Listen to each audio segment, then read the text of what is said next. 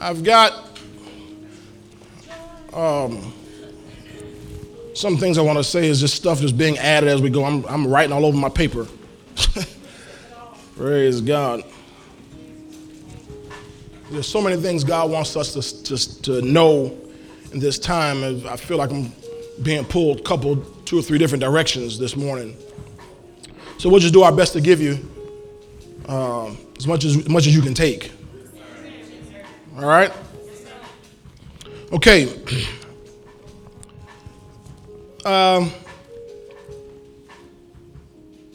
Let's look at 2 Timothy chapter 1. We can go and read the whole thing again, verse 8 through 12. All right? Let's read that together. Ready? Read.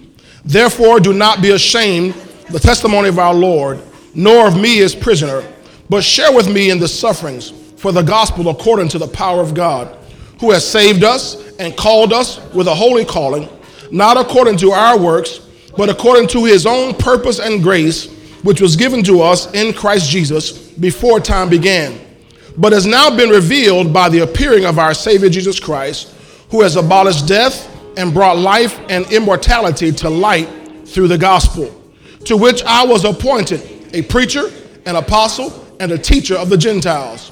For this reason, I also suffer these things. Nevertheless, I am not ashamed, for I know whom I have believed, and am persuaded that he is able to keep what I have committed to him until that day.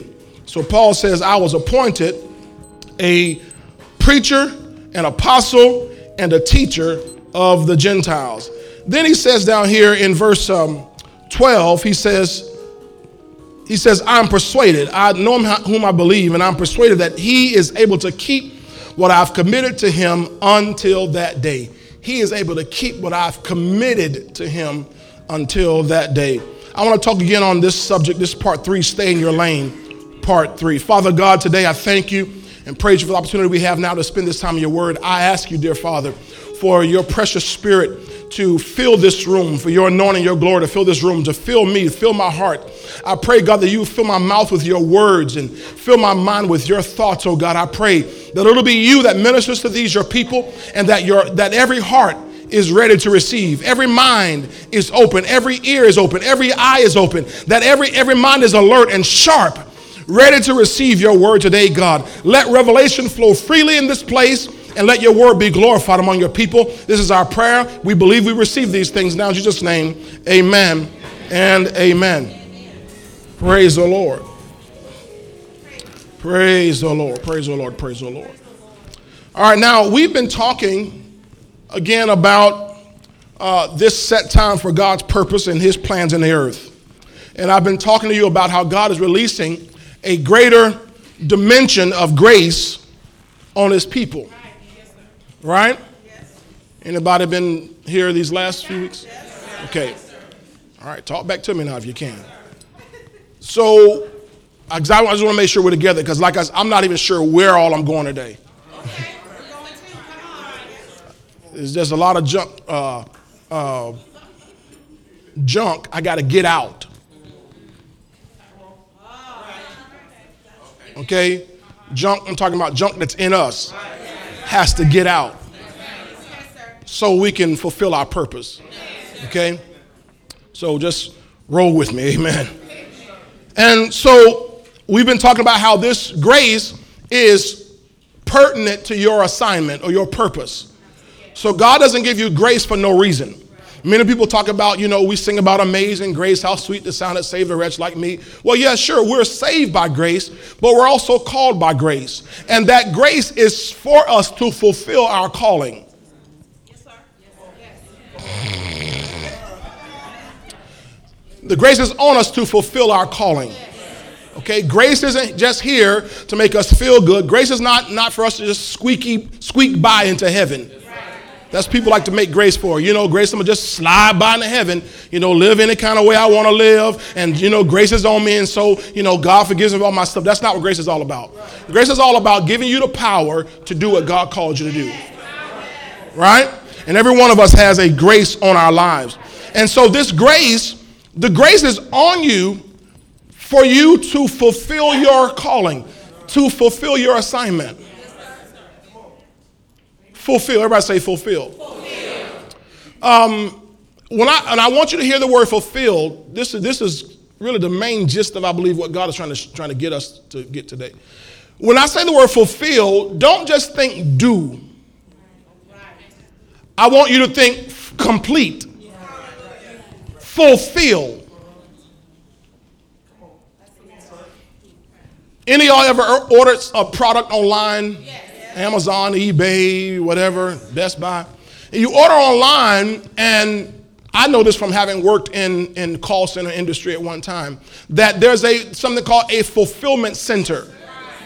And the whole point of the fulfillment center is when you place that order, some older system, a person has to actually go and pick that order, put it on, box it, package it or whatever to send it to you. Now some systems that's, Amazon, some of these bigger ones have some computerized, a robot goes and pulls your order and boxes it and so forth. But they're all part of the fulfillment process.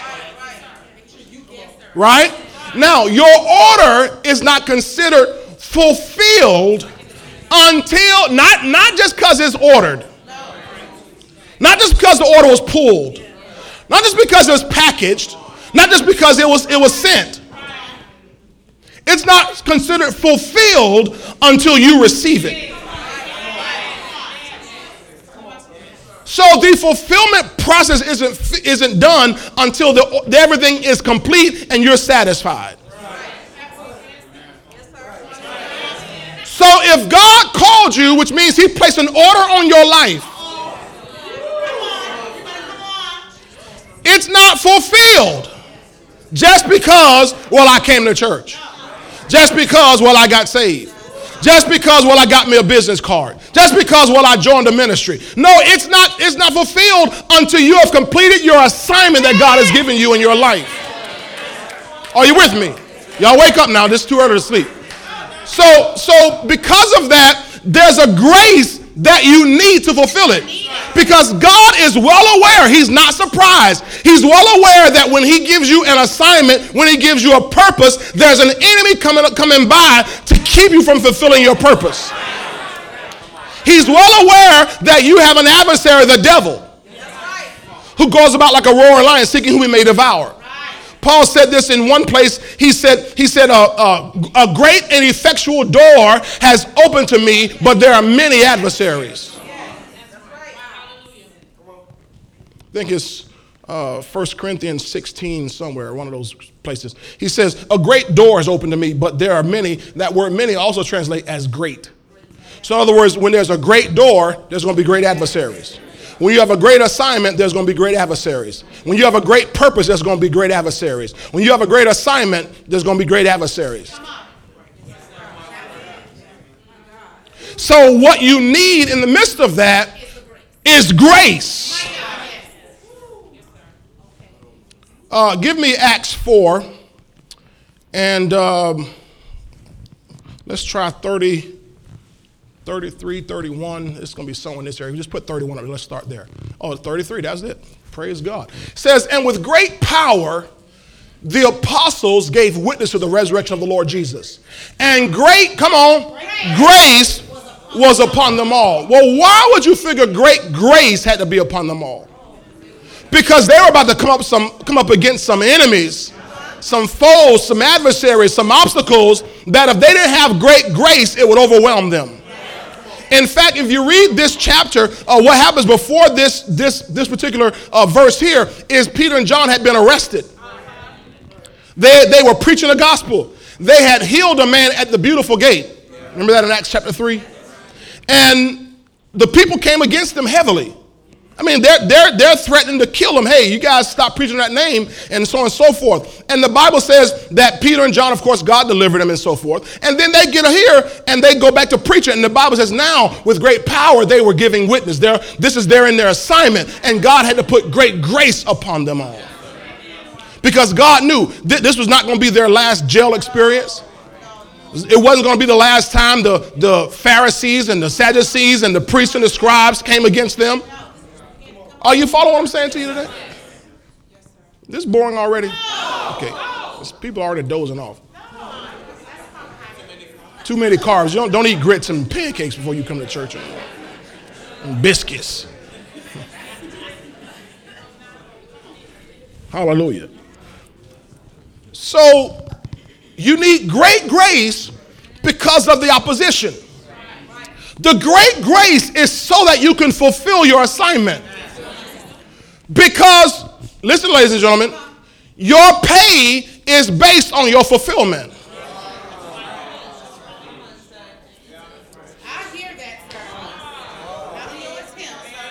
Not on your attempt. There's no A for effort in the kingdom. Oh, I got one. This is for all the modern school programs. There's no participation award. Y'all, you know what I'm talking about? Chris, when I was growing up, we were in school. You know, we had field day. Y'all remember field day? You tried to get that ribbon, first place. First, second, or third. There was no participation where we're just glad everybody's a winner because he showed up.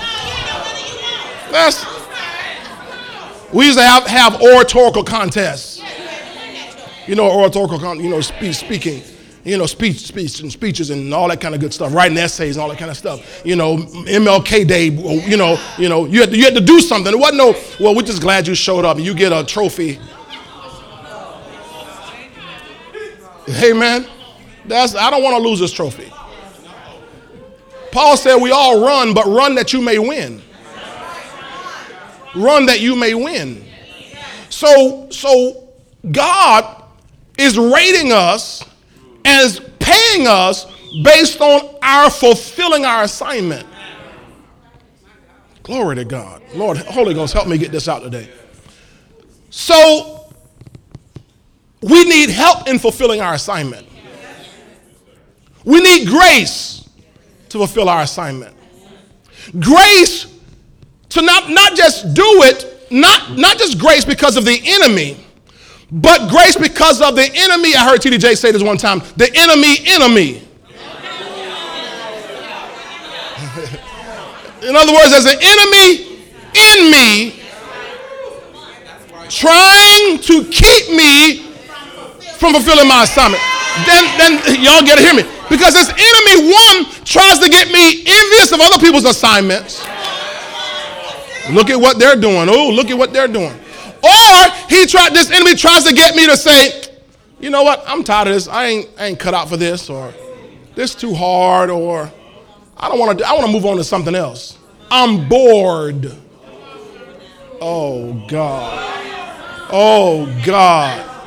Oh, my God.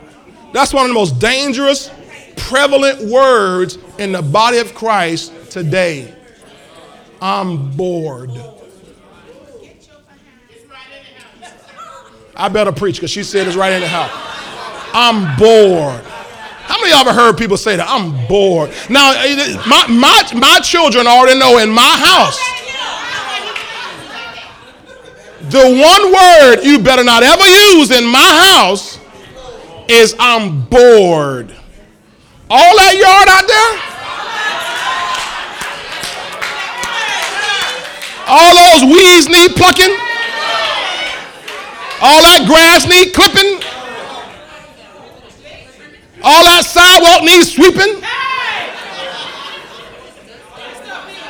all that dust need dusting. Come on now, do I have any parents know about that?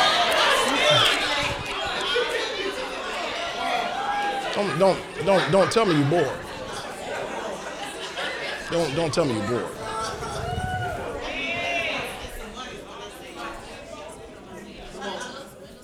And yet, in the body of Christ is plagued with, allow this, grown-up children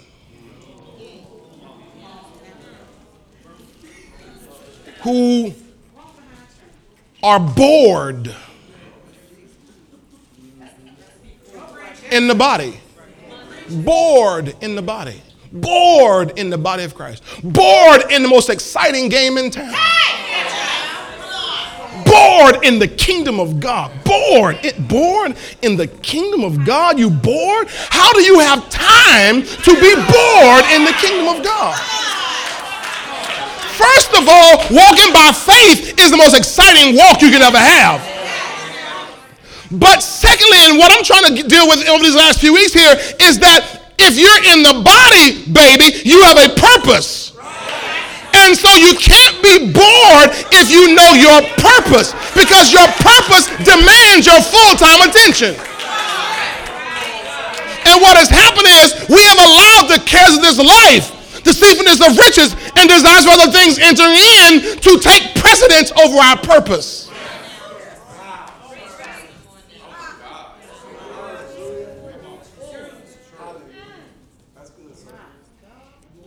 I'm bored, so I got to move. I'm bored, so I got to change jobs. I'm bored, so I got to change churches.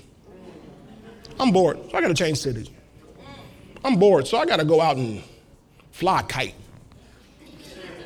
There's nothing wrong with flying a kite. Nothing wrong with it. Y'all here, nothing wrong with kite flying. Kite flying is very fun. It's very relaxing. But you weren't called to fly kites. You can fly a kite if you want to in your spare time. And what we're doing is, because of boredom, we're allowing things that should be in our spare time to become our main attraction. And the devil gets people so googly-eyed off what they see in the world. That's the problem. It's people looking at the world, but that's the problem. Looking at what they see in the world, that's the problem. They're looking at what they see in the world, that's the problem. They're watching too much TV. They're looking at what they see in the world, and because, well, the world, that looks so exciting. Look at what Kim and Kanye are doing. Not to pick on Kim and Kanye, but I'm talking about what people are doing, though. People are looking at that and saying, ooh, look at that, that's so fun. And it pulls you off your purpose. 4 hours watching, on Instagram. 3 hours watching other people on YouTube doing their thing. And you're totally unproductive.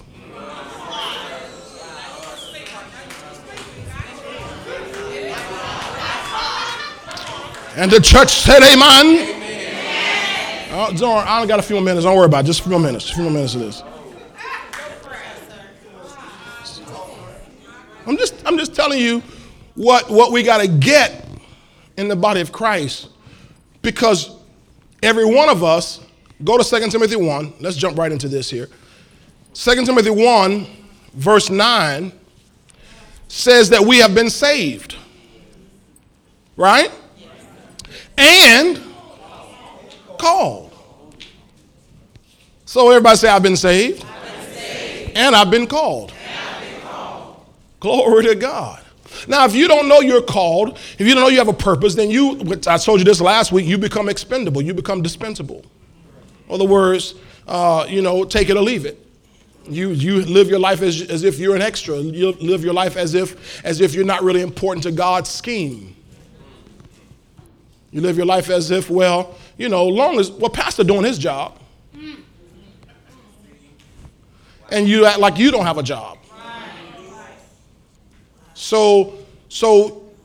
But when you understand you're called, and I don't have time to keep going over this, you got it.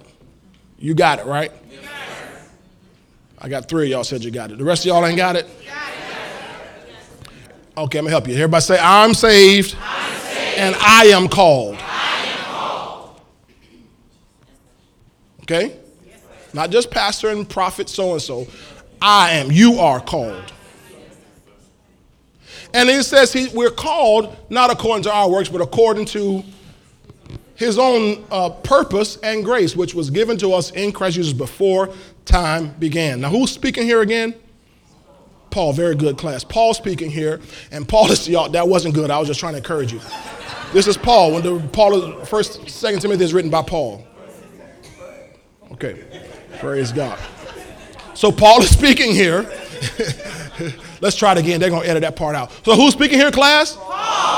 Look at my church, boy. Y'all bad.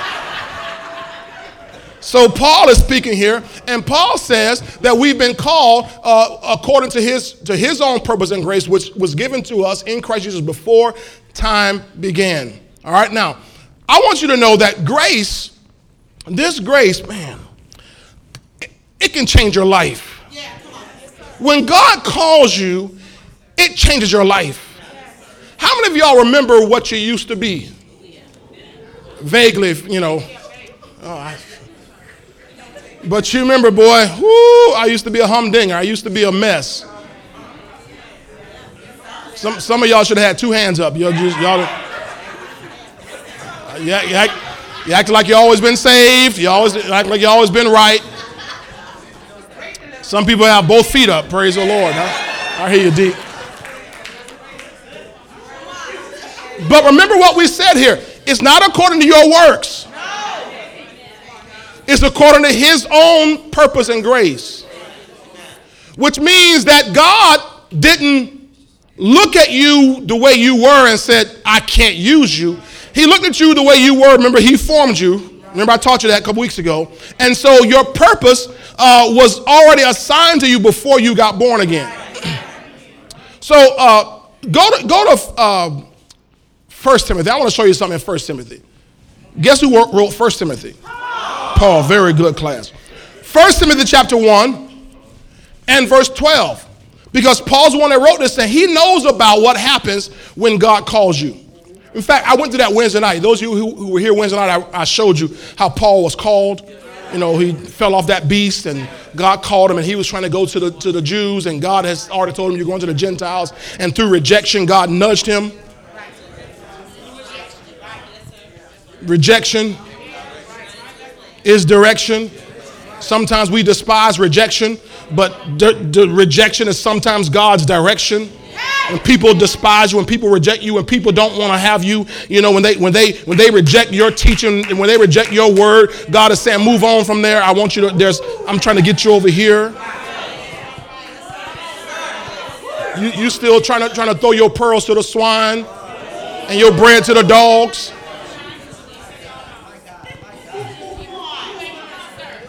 You got to move on. All right? Rejection is par for the course. Par for the course. Remember that phrase I just used. What did I say? Par for the course. Rejection is par for the course. Don't forget that word course. This is going to come back up again today. It's par for the course. Which you think about Joseph when Joseph was called. Didn't Joseph get rejected? He came telling his brothers about this calling on his life. They threw him in a pit. Get on out from here. But their rejection was God's direction. David came along, you know, had his call on his life. He went out there talking to his brothers out there on the battlefield, and his brothers rejected him. Get on out from here, boy. But God was simply directing him, even through his rejection. Jesus came along. Y'all know Jesus wasn't Mary's only child, right? He was the first, but he wasn't the only. Other brothers came along, sisters came along, and the Bible says that his brothers rejected him. But their rejection was just pushing him out, directing him into what God wanted him to do. So rejection is par for the course. All right? Now, so Paul is here, and what I tell you, 1 Timothy chapter 1, right? 1 Timothy 1 and verse 12, it says, and I thank Christ, Jesus our Lord, who has what? Now, enable me means that grace came upon him. That's what grace is. Grace is divine enablement. Okay, I know people say it's favor. It includes favor, but it's divine enablement. That's what grace really is. He says, so he has enabled me because he counted me faithful, putting me into the ministry. Wait a minute. Hold on, Lord. I didn't even think about this when I first said it. He counted me faithful, putting me into the ministry. Now, I took you through the story Wednesday night, right? When here is Paul, Saul, we know him as, riding down the street on his way to Damascus, going to bust up in the church, and what are they going to do now? He going to go bust an usher in the mouth and drag some saints out the church, right? All the deacons, they like that. They like that, boy. He's going to bust an usher right in the mouth. So here he is. He's doing that. Light shines on him, falls off his beast, Right? Lord, what do you want me to do? This is all in Acts chapter 9. Lord, what do you want me to do? And then the Lord tells him, go down over here to this city here, and I'm going to tell you what you're going to do. And then God tells this guy Ananias, go lay your hands on him. He's blind. He's heard from me and so forth. The Bible says he's blind for 3 days and he doesn't eat for 3 days. Doesn't drink anything for 3 days. Right? Then the Bible says that Ananias comes and lays his hand on him, scales fall off of his eyes, and all of a sudden, man, he's filled with the Holy Ghost, and he begins to eat. The next verse says, and immediately, he began to preach. Immediately. Well, if I understand immediately correctly, then that's 3 days after he got saved. He was preaching in 3 days. Now this says God put him into the ministry, counted him faithful. How would God determine he was faithful in 3 days? Y'all see, y'all. Oh my God! Thank you, Holy Ghost, because I didn't even see that. You have the same question I have, right? Maybe you don't. Let me give you. How would God? He says, "I thank Christ Jesus our Lord, who has enabled me, because He counted me faithful, putting me into the ministry in 3 days." Because it wasn't the 3 days; it was his whole lifetime. That even though Paul was doing the wrong thing, he was faithful. Even though Paul was riding the wrong way, he was faithful. Even though Paul was coming against the kingdom of God, he was faithful in what he was doing. And God saw, that's a faithful man right there. I need him in my kingdom. That's why. That's why I don't care. Oh my God. Matter of fact, can I go to the next verse on here? Watch verse 13. Watch verse 13. Although I was formerly, I was a faithful blasphemer. I was a faithful persecutor. I was a faithful and insolent man.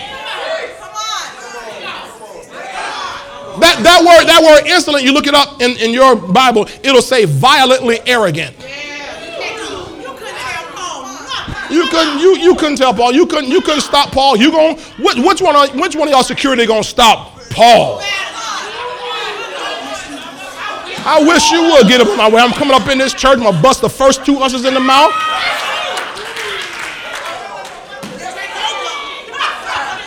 Take your weapon.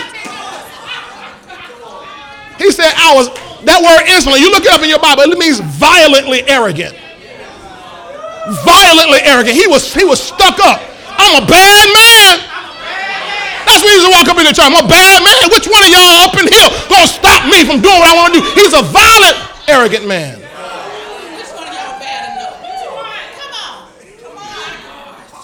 And verse 12 says, God counted him faithful.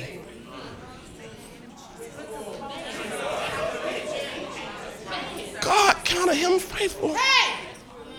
God saw this violently arrogant, blaspheming, insulting man who was faithful about it.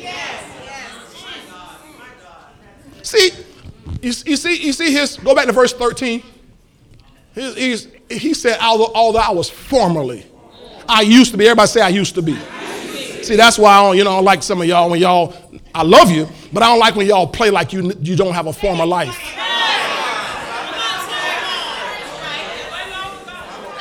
Stop pretending. Stop acting like, I don't know, I was born, and I was born saved. I was born with the Holy Ghost.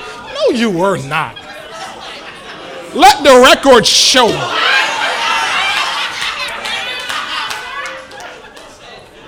You got some nasty stuff that you don't want anybody to know about.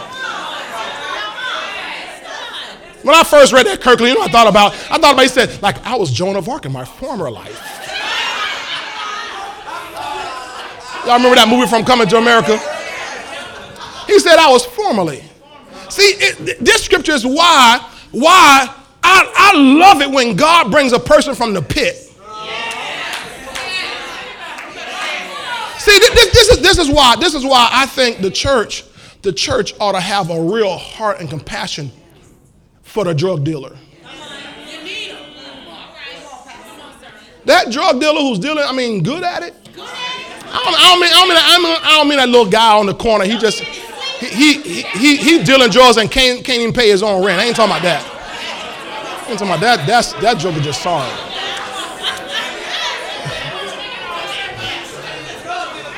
Drug dealer, he got to borrow money for lunch. I ain't talking about that guy. I'm talking about that guy who's the real deal. I need him saved. First of all, that joker got some guts. He got some courage. He's got some smarts. He knows how to keep secrets.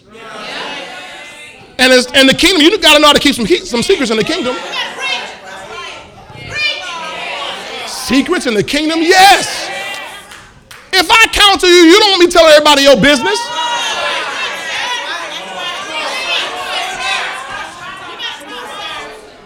You need somebody who can keep some secrets. They know how to count. Man, we got counting team, man. It take them 2 hours to count $4,000 little dollar, $5,000 little dollar. Take 2 hours. But you get me one of them dealers. Get me one of them guys on the street. Bam.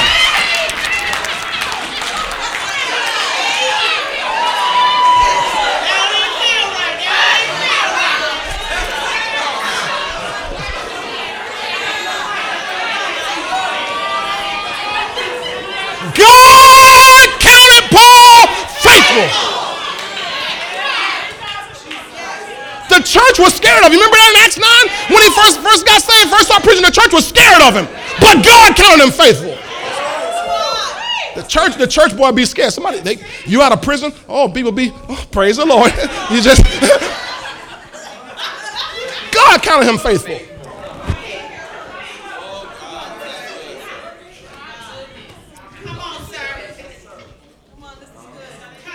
All right.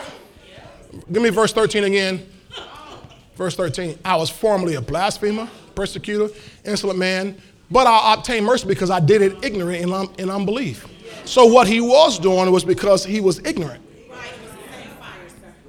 But the same fire, that same enthusiasm, that same zeal, that same zest, that same diligence.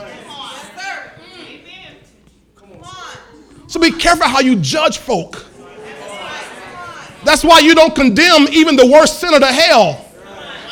Because even the worst sinner on your block, the worst sinner in your neighborhood, God, that might be the very one that God has his hand on.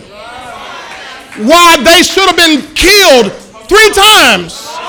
But God's preserving them because there's coming a day, it might be next Tuesday, that God's going to knock them off their beast and bring them into the kingdom of God. That's why you don't stop praying for your unsaved loved ones, your unsaved neighbors, your unsaved friends, your unsaved co-workers, because God has a plan for them just like he has a plan for your life.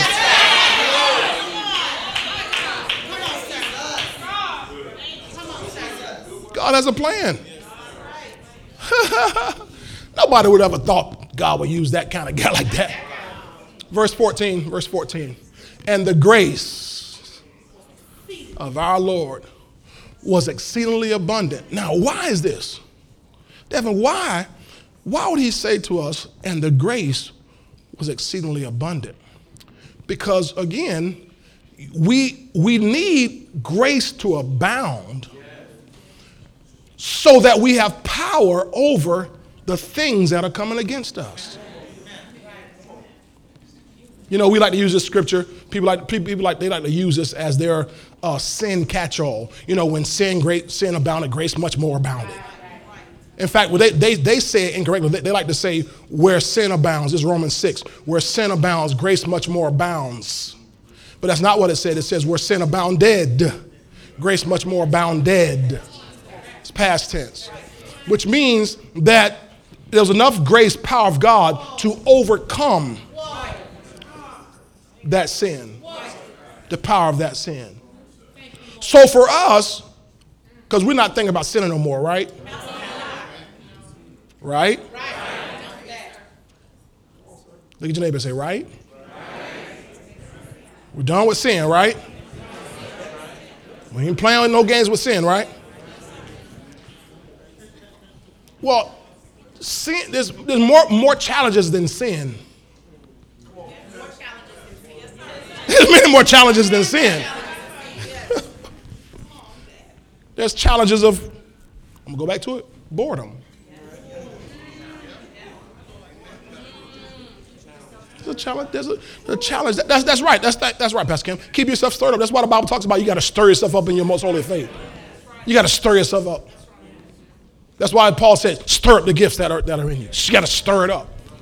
Because every once in a while, this life, you start to get like, just kind of gliding through, and you start to feel bored. Tell your neighbor, he's right. He's right. Tell your neighbor, he's reading your mail right now. He is reading he is all up in your stuff right now. He ain't talking about me now, but he's reading your mail right now.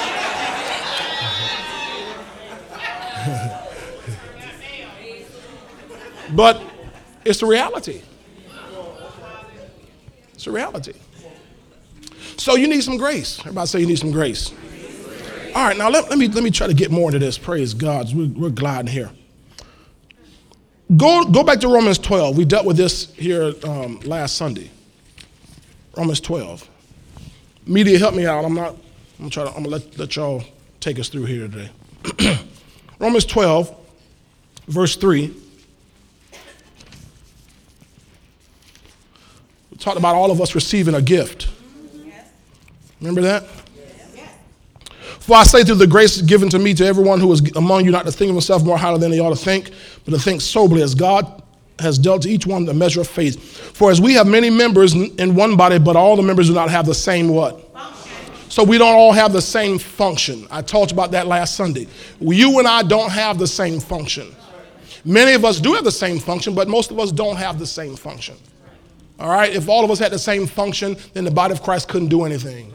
In other words, if I got a bunch of great cooks in here. Now, the Lord is adding more chefs and cooks to the fold. Where's Barry? I don't see Barry. Praise the Lord. Huh? He was here? Okay. He in trouble. Pastor call you and you ain't nobody found you in trouble. Ooh, wee. Well, I'm going to use Chris then. Chris is chef. So let's say if Chris came grilled up, I heard he can grill and stuff. Let's say he grilled up a nice juicy steak. You pick your cut. Right? Ribeye. Somebody might say New York strip, porterhouse. We're going to get everything all in one, okay? All right? But if you were all hands, the steak's over there, and you're all hands. You can't get to it. Right? Because you don't have any feet. You got to be able to get to it. But what if you were all legs and feet? You can get to it, but you can't pick it up. That would be kind of nasty if you did. I can keep going. You understand the picture I'm making? You know, if you were all teeth, that's great, but you still can't pick it up. I mean, it takes all these parts working together to make it happen. And when one part fails, the rest suffers.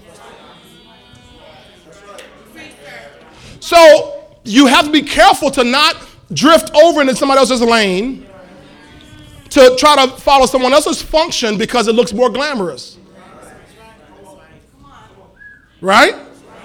Because we need you, and you need me, and you need us, and we need each other to do what we're called to do. And don't get bored being afoot.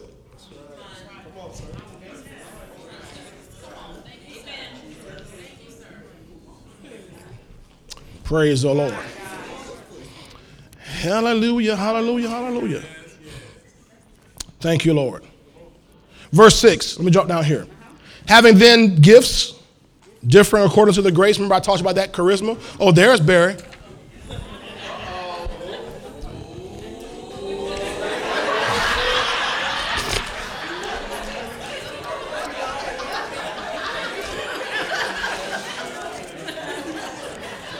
I was about to give you a prophecy, but I would have been prophet lying. I would have been lying to y'all. I'm careful not to say, thus said the Lord, when the Lord didn't say something. You can go on now, the story's over. I already I'm just messing with them. All right, so we have different gifts, okay, according to our grace. So remember that word gifts is charisma? According to our grace, our charis. So God gives you the charisma for your particular calling. All right, your assignment requires a certain personality, a certain charisma, and God gives that to you. That's why God could look at the kind of guy Saul was and says, "Man, he's perfect for this." You got it?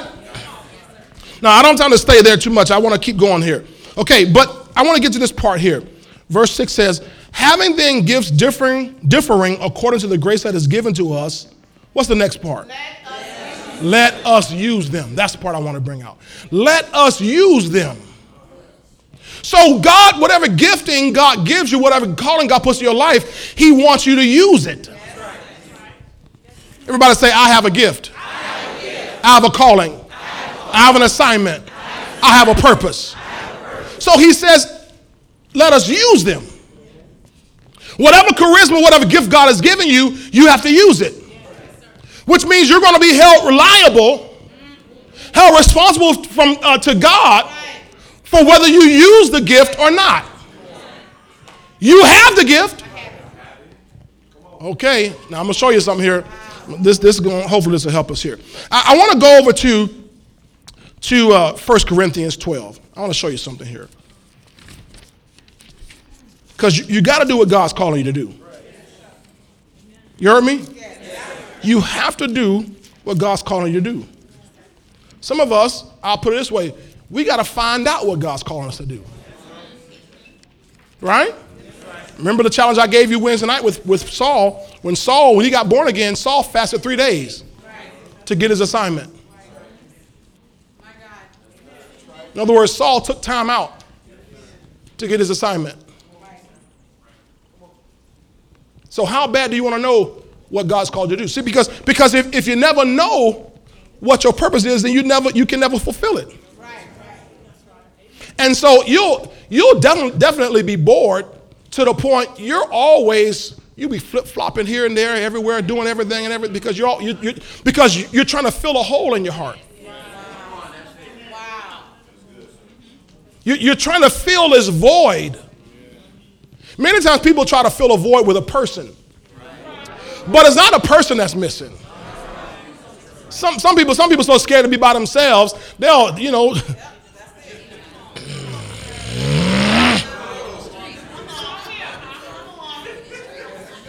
so scared to be by themselves.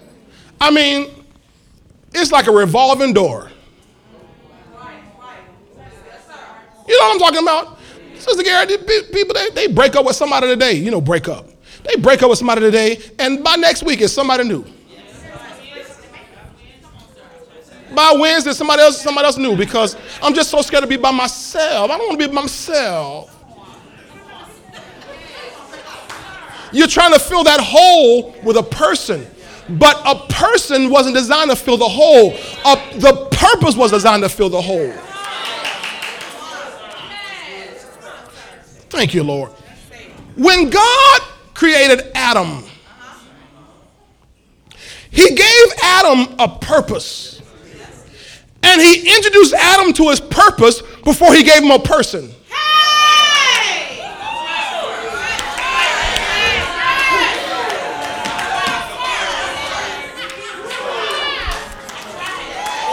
He gave Adam a purpose before he gave him a person.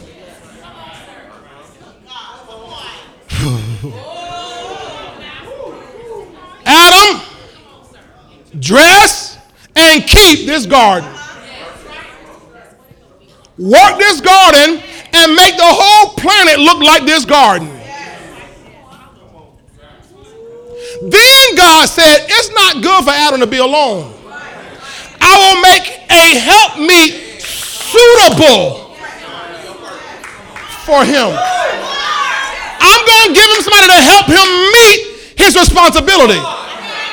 This is a marriage minute, I think. I don't know. So when God brings a person into your life, it's got to be a person that is suitable to your purpose. But you got to know your purpose first. And too many folk are chasing the person before they chase the purpose and end up getting the wrong person, and it annihilates their purpose. They never become what God called them to be, never do what God called them to do because they brought the wrong person, and now they have to tend to the cares of that person. That's why Paul said in 1 Corinthians 7, he said it's better for you to remain as me being single. He says because the person who's single can take care of the cares of God. They can do whatever God called them to do. And I'm not against marriage. I'm happily married. I'm happily married. Kirkland, you two put his hand up. Jermaine, okay, I ain't see Jermaine. Okay, I'm gonna make sure I see some hands going up. Better be some hands going up in here now. I'm happily married now. Okay, James, you did it. You did. All right. Your face go, what? But the person does not take precedence over the purpose. The person should be helping. That's why. Any of you who've gone through marriage counseling, premarital counseling with me, one thing you hear me talk about is making sure, brother man, what's your purpose? What's your vision? Because if we don't know the vision, how can I help you with your vision? Because any fool knows it's real hard to follow a parked car.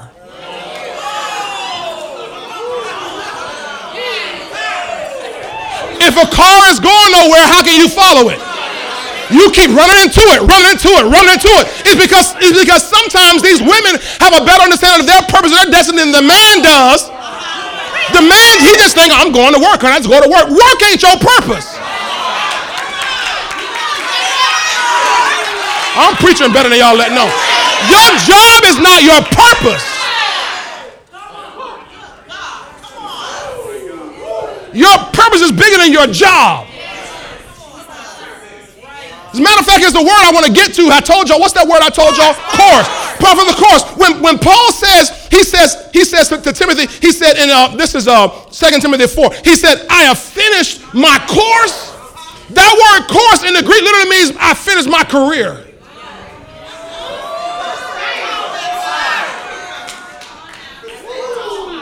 I've literally finished my career.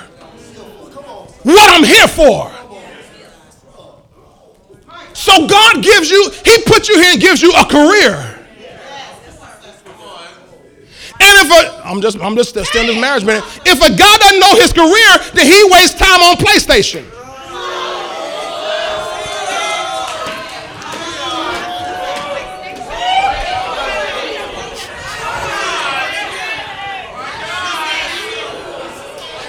He'll do everything else but his purpose, and here you are frustrated.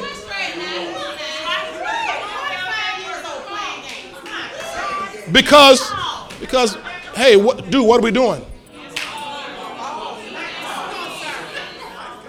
But at the same time, if you have a guy who does know his purpose, but the wife is all about, well, this is my thing. I'm independent. I got to do my thing. We still got issues. Because God brought you along, sister soldier, as a help meet.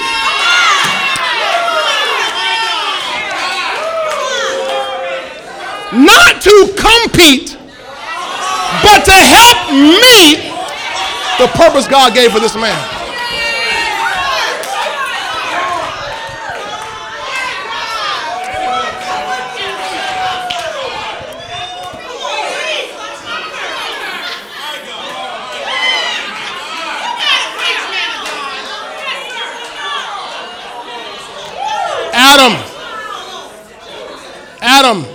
I got to give you purpose. Adam, I formed you for this purpose. So then Adam wasn't thinking about a wife. All he's working on is his purpose. Call all the animals. Okay, you're an orangutan. You're a giraffe. That's what the Bible says. He brought all the animals to him to see what he would call them. He's focused on his purpose. And God's watching him fulfill his purpose. And God's saying, this ain't good for Adam to be by himself. Because he's flesh.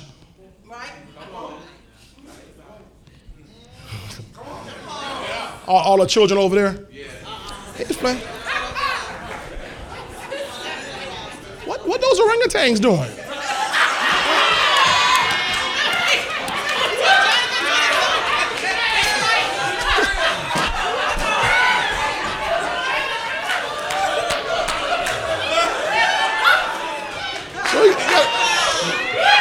Father, what is that?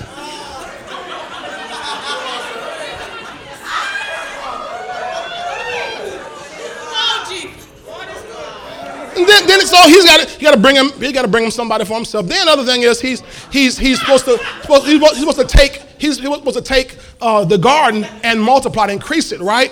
But the problem with men, we don't really focus on details. Glenn, am I right?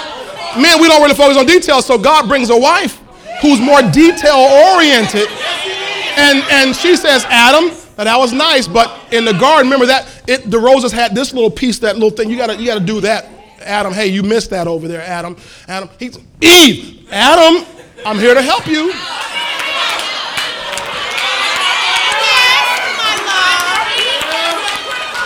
Adam, I'm here to help you, Adam. Security.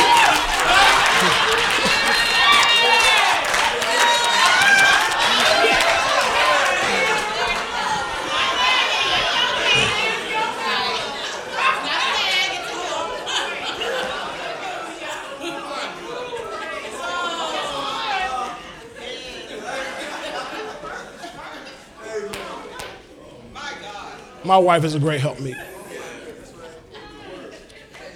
So I've been having this foot issue, right, for years.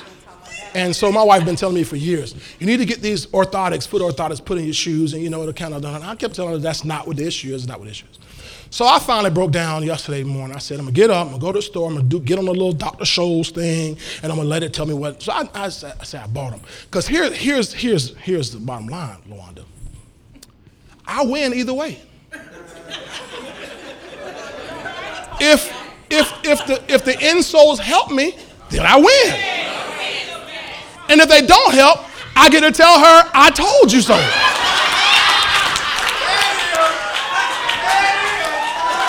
So either way, I win. But everything in me wants them to work, right? I don't want to tell her I told you so. I don't want her to be able to say I told you so either. But you're not going to say that, right? Okay. All right. So watch. So here's what I was trying to get across. So people are chasing things outside of their purpose to fill a hole, to fill a void that can only be fulfilled by purpose. Ecclesiastes 3, verse 11. He has made everything beautiful in his time. We know that, right? We like that. But notice the second line. Also, he has put eternity in their hearts. When you read some translations, it'll say there's a void there. That's what that's really talking about. There's a void there. He's put eternity there so that no one can find out the work that God does from beginning to end. So in other words, God, there's this thing when you feel like something's missing. Has anybody ever felt like that? Yes. Something's missing in my life. That's not the time to create a blacksingles.com profile.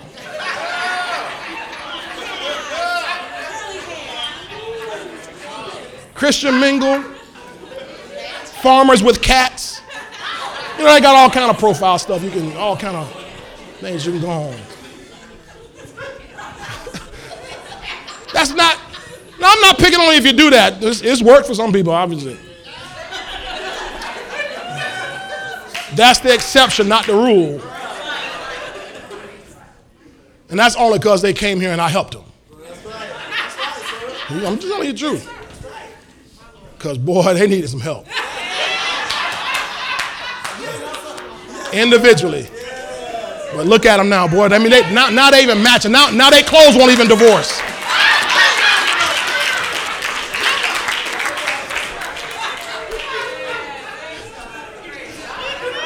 It's a match made in heaven. So the void is not, okay, I got to go on Indeed.com or whatever and find the perfect job. It's not the perfect job. Because you'll find out that jobs, first of all, jobs aren't designed to be fulfilling. Thank you. It's a job. It's a job, baby. That's all, it's all it is, a job. Somebody else is being fulfilled. That guy or gal who owns it, they're fulfilling their purpose. So they're calling that they feel led about. Are you following me? So it's just a job. So it's not, well, if I get in a certain neighborhood, a certain house, or whatever. It's not that. It's purpose. And so if you fail to discover that, you fail to pursue that, then you will waste a lot of time and a lot of energy. I told you I go to 1 Corinthians 12 about an hour ago, didn't I? But don't go there. Go to Luke 4. Go to Luke 4. Hallelujah. You better say, I have a purpose. I'm out of time already. I have a purpose. Wow. Man. Reset. Overtime. First touchdown wins.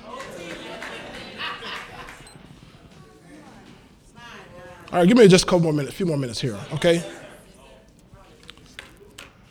We'll have to try to get into this. We're not here Wednesday, are we?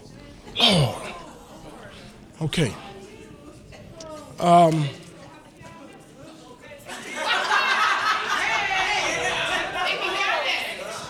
Preach it over there? Yeah. All right, we'll preach it over there. All right. Luke 4.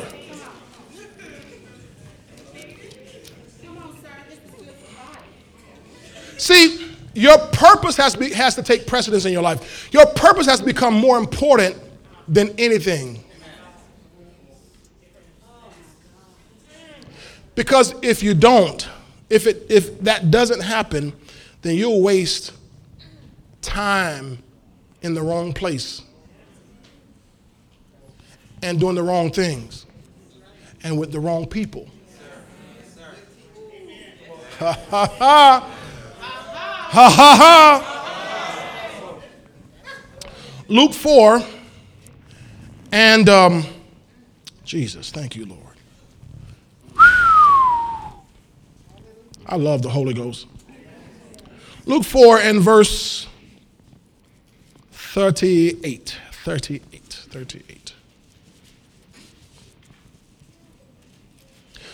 Can I start a little bit earlier? Let me start at verse 31. 31. I'll do this and then we'll try to disconnect from there. Is that all right? Okay. Verse 31 says, Then he went down, this is Jesus, went down to Capernaum, a city of Galilee. Now Capernaum is where his headquarters was. Capernaum is the rich city. He grew up in Nazareth. He grew up in the hood. Nazareth is the hood. Nazareth was the ghetto. He was born there, grew up in the hood, but when he came up, he moved to Capernaum. Seaside village of comfort. Okay? And that's how God's moving you up to, right? When you get in your purpose. When you get in your purpose, somebody don't let me forget Ephesians 2. Don't let me forget that. Verse 32.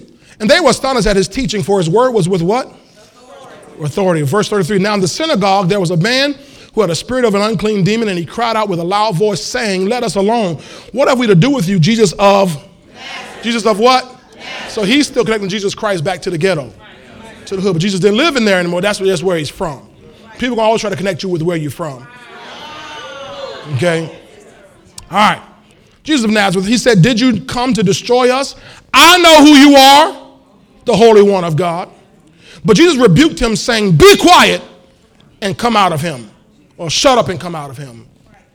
And when the demon had thrown him in their midst, it came out of him and did not hurt him. Did not hurt the man any longer, okay?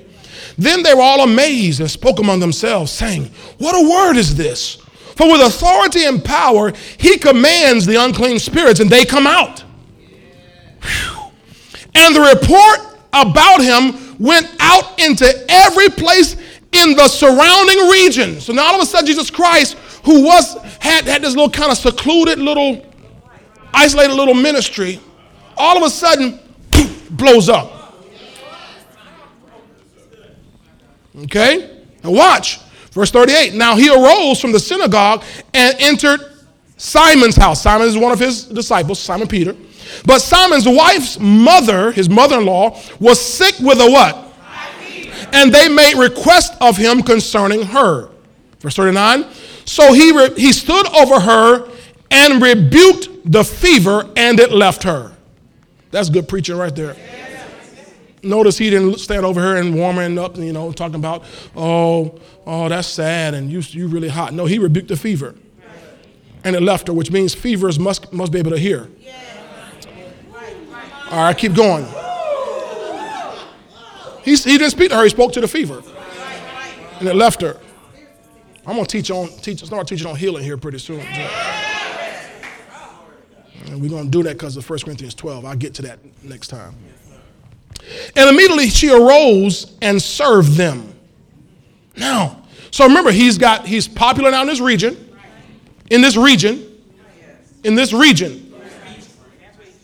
Everybody now knows about his ministry. He now commands his fever to go out of Peter's mother-in-law.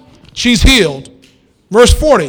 When the sun was setting, all those who had any that were sick with various diseases brought them to him, and he laid his hands on every one of them and healed them. Now, that's wonderful. That's a powerful healing ministry. Hallelujah. God's given me that same ministry. Oh, yes, he has. And if you're in this house, he's giving you that same ministry. Everybody say, I have a healing ministry. Say, I'm called to heal people.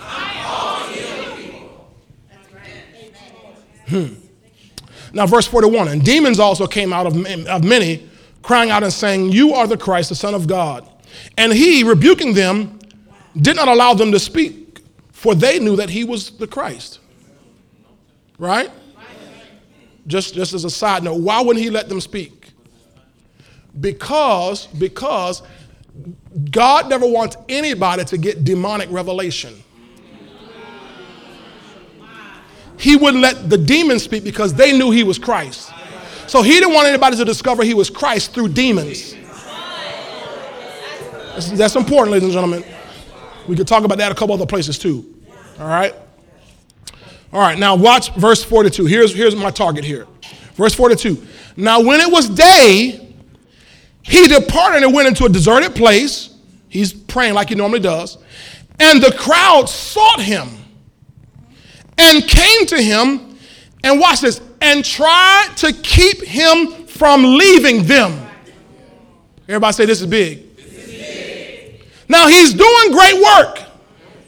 And the crowd says, you got to stay here. 43. But he said to them, I must preach the kingdom of God to the other cities also, because for this purpose I have been sent.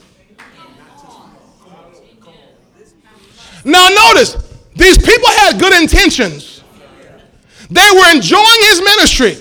They were benefiting from his ministry. People were getting healed. Demons are being casted out. He's preaching the word of God to them. And they want to make a demand on him to stay here right where you are.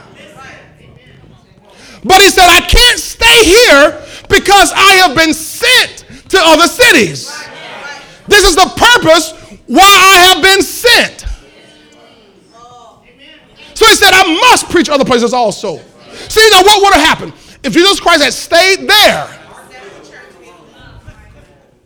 That's what he could have done. Stayed there, built himself a building, got himself a little praise team, band, put it together, started a ministry and, got him a little headquarters, everything, could have done all this kind of stuff. It would have been nice and cute, but he would have been out of the will of God.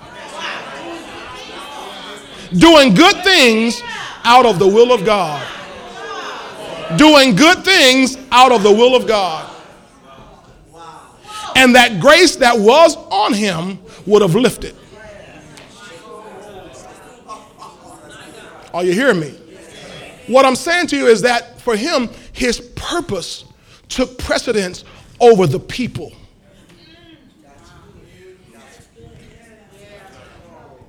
Let me rephrase that. His purpose took precedence over the demands of the people. He's all about people, but he wouldn't let their desire pull him out of his purpose. And what happens many times, people will pull you out of your lane into somebody else's lane. It's happened in church many times. You got a guy, he's a good deacon. And he gets up one Sunday, he lines one good hymn. Father, I mean, he gonna line it. He does it, or he reviews the Sunday school lesson. Y'all remember we used to review Sunday school lesson? Nobody. Back in the day when we were growing up, you have Sunday school, then you have the review. Miss Patricia, you remember that, right? And you give a good review. Oh boy, you ought to be preaching. Or it used to be this shallow. If a guy had a fat neck like that, you got a preacher role.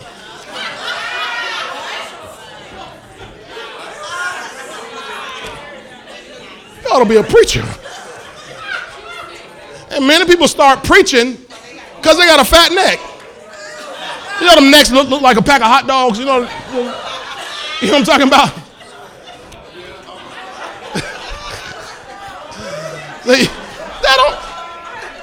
A hot dog roll neck don't make you no preacher. It's just a fat neck.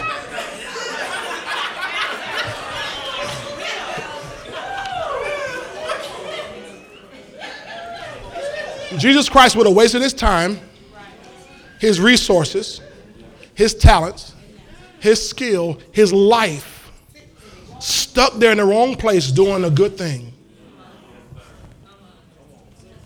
Purpose has to take precedence over that. Another time, you read the book of Matthew, Jesus Christ, see, but I'm talking about how purpose has to be important to you. Jesus Christ is out there and story comes back to him. Your cousin, John the Baptist, is dead. He's been beheaded. He's killed, assassinated by Herod. And the Bible says he goes off by himself for a while, just like he did here. Went off by himself. Why? He's grieving. My cousin is dead. He's my forerunner. Who taught that? Michelle. He's my forerunner. My forerunner is dead. He's supposed to be my sidekick really in ministry. He's dead. What happens? The Bible says he looks up and here comes a crowd. And they're going through, they're suffering.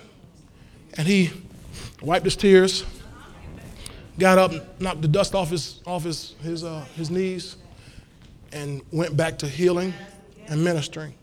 Why? Because his purpose was more powerful than his pain.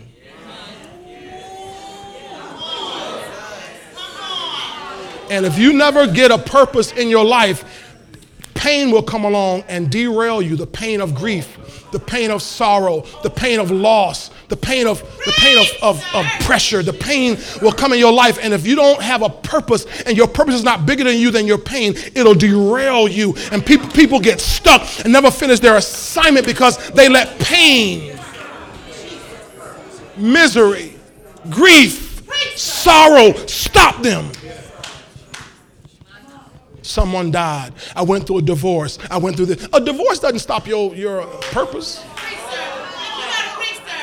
A death of a loved one doesn't stop your purpose.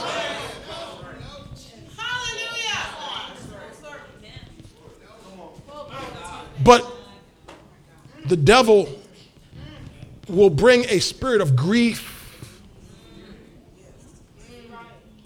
spirit of heaviness. Watch this. I'm making this one up here, but let me do that.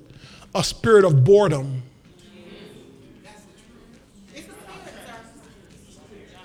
A spirit of boredom. Oh, I'm not really feeling it. Stir yourself up.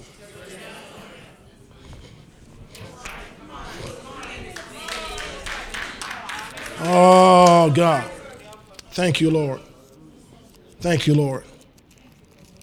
Hallelujah.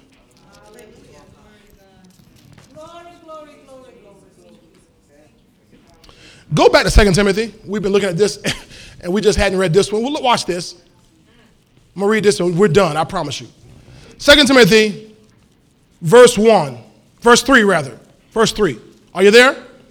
I thank God whom I serve with a pure conscience as my forefathers did, as without ceasing I remember you in my prayers night and day, greatly desiring to see you, being mindful of your tears, that I may be filled with joy. Being mindful of your tears, that I may be filled with joy. Remember we read this other night, a couple weeks ago? Nobody? All right, we read this. Verse 5, when I call to remembrance the genuine faith that is in you, come on, which dwelt first in your, remember we read this now? And your mother Eunice, and I'm persuaded is in you also.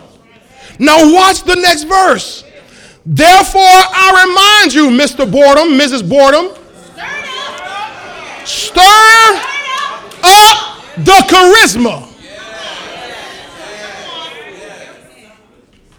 which is in you through the laying on of my hands. So it's saying that charisma that's in you, everybody say, I'm called, I'm gifted, I have a purpose, I have a destiny, I have an assignment, I have a gift. It's my job to stir it up. It's not pastor's job. It's not my neighbor's job. It's not my spouse's job. It's not my flight team leader's job. It's not God's job. It's my job to stir myself up.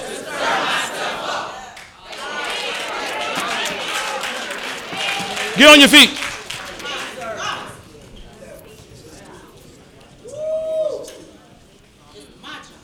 Get on your feet.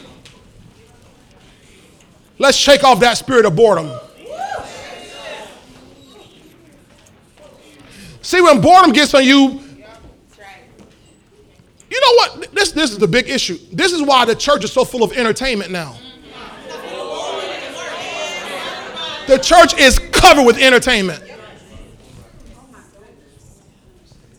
Why? Because people are bored. Why they're bored? Because they have no clue about their purpose. They're looking for somebody else to fulfill them rather than finding their purpose and being fulfilled in their purpose and their assignment. So now you got to bring in this speaker. You got to bring in that speaker. You can't just preach. You got to have a video with your preaching. You got to. Yeah, I got to put on skinny jeans and a muscle shirt, and I got to have veneers, and I got to have slick back hair. I don't have none of that.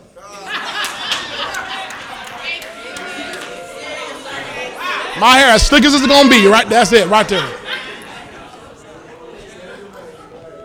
Can't put on skinny jeans. I ain't doing that stuff. Because you get excited here, but then go back out there and you be bored. Again, you bored again? Yeah, I'm bored again. By 6 o'clock, you bored. Why? Because church is not to entertain you. The purpose of church and your men and women of God who he places in your life is to go back to put that scripture up there from 2 Timothy 1 that we just read. It's to impart something to you. Notice it said laying on of hands. Stir up the gift of God which is in you through the laying on of my hands. Give me one more verse. I said I was done. Watch this. You can stand up. Romans 1:11. Romans 1:11. Watch what he says here. For I long to see you, that I may impart to you some charisma, so you may be established. When you're established, you don't need to be entertained. When I'm set on it, I don't need to be entertained. Pastor, I ain't going nowhere. I ain't going nowhere. Oh, we got a new church open down the street, man. They got a carnival. I ain't going nowhere. I'm established. Or they got a new religion out there now. You know, you can wear what you want and do what you want. I'm established. No, I'm established. How you got established? I found out my spiritual gift. Found out my purpose. I wanted to get into 1 Corinthians 12 because I'm going to teach you something that's going to kind of go a little against what I've talked about before about spiritual gifts.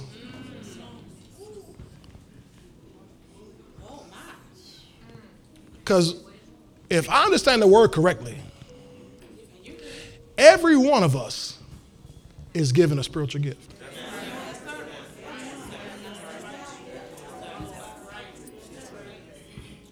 I mean, somebody here has the gift of discerning of spirits. Somebody here has the gift of word of knowledge. Somebody here has the gift of tongues or interpretation of tongues. Gifts of healing, working. Somebody has that, or you may have more than one. But the manifestation is directed by God. See, you've received something. There's something on the inside of you. You're not some empty-headed nobody, nothing. And the quicker we discover who we are and what we have and what we're called to do, the quicker we can get over boredom, the quicker we can get over into our assignment, and the quicker we can get over into living out. I didn't get a chance to read it. I'm going to save it. Don't let me forget Ephesians 2:10. Next time. Because the good life God has for you is found in Ephesians 2:10, but is based on you finding your purpose. Your dream life is based on you finding your purpose. I'm telling you, I don't want you this week pursuing anything else. Hey, glory. If you got to turn the plate down, turn the TV off, if you got to, get off Facebook and Instagram for a few days or whatever it takes to focus yourself so that God, I'm tired of wasting my time.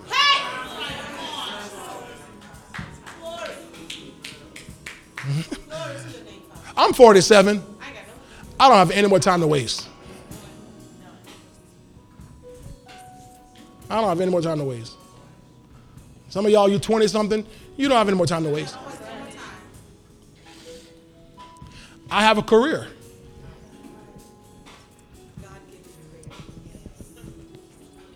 And I'm not going to leave here until I finish my career.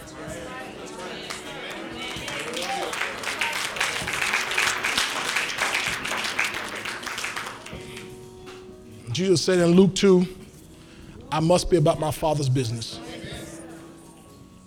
Praise God. Father, thank you today for the word that we have received. I thank of each person today who sat under the sound of my voice here in this room, those watching online now, and those who will watch in the future. I speak over their lives that God, you would reveal to each and every person our purpose.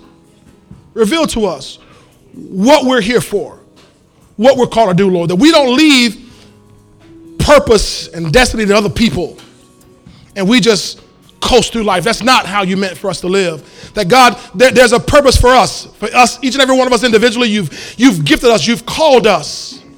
And God, that void that's in our lives, that empty feeling, that longing that we have, we realize today it'll never be fulfilled by a person, by a job, by a house, by anything. It'll only be filled by your purpose entering to our hearts and us living out the life you called us to live. Father, I thank you that each person today would acknowledge the fullness of their calling. I pray for those today, Lord, who, like Paul, have a former life. And God, that God will realize that some of those same attributes that we had in our former lives, when we were diligent and faithful to do wrong, you look for that same diligence. You said in your word, it's required of a steward that he be found faithful. So God, we want to be found faithful now in doing your purpose and your plan for our lives. Hallelujah. I pray today that God, you settle down every heart, every wandering mind, every wandering spirit. Those your word calls wandering stars. Oh, we know that God, you called us your stars, but we don't want to be wandering stars. We want to be established stars. Ones that you've established, God, we're established by our calling, established by our purpose, and established by your grace. I pray tremendous blessing, bountiful blessing upon these your precious people that will fulfill our calling in our time. This is my prayer. We believe we receive it now in Jesus' name. So be it. Amen. And if you will receive that, agree with that, give God a shout of praise and a hand clap.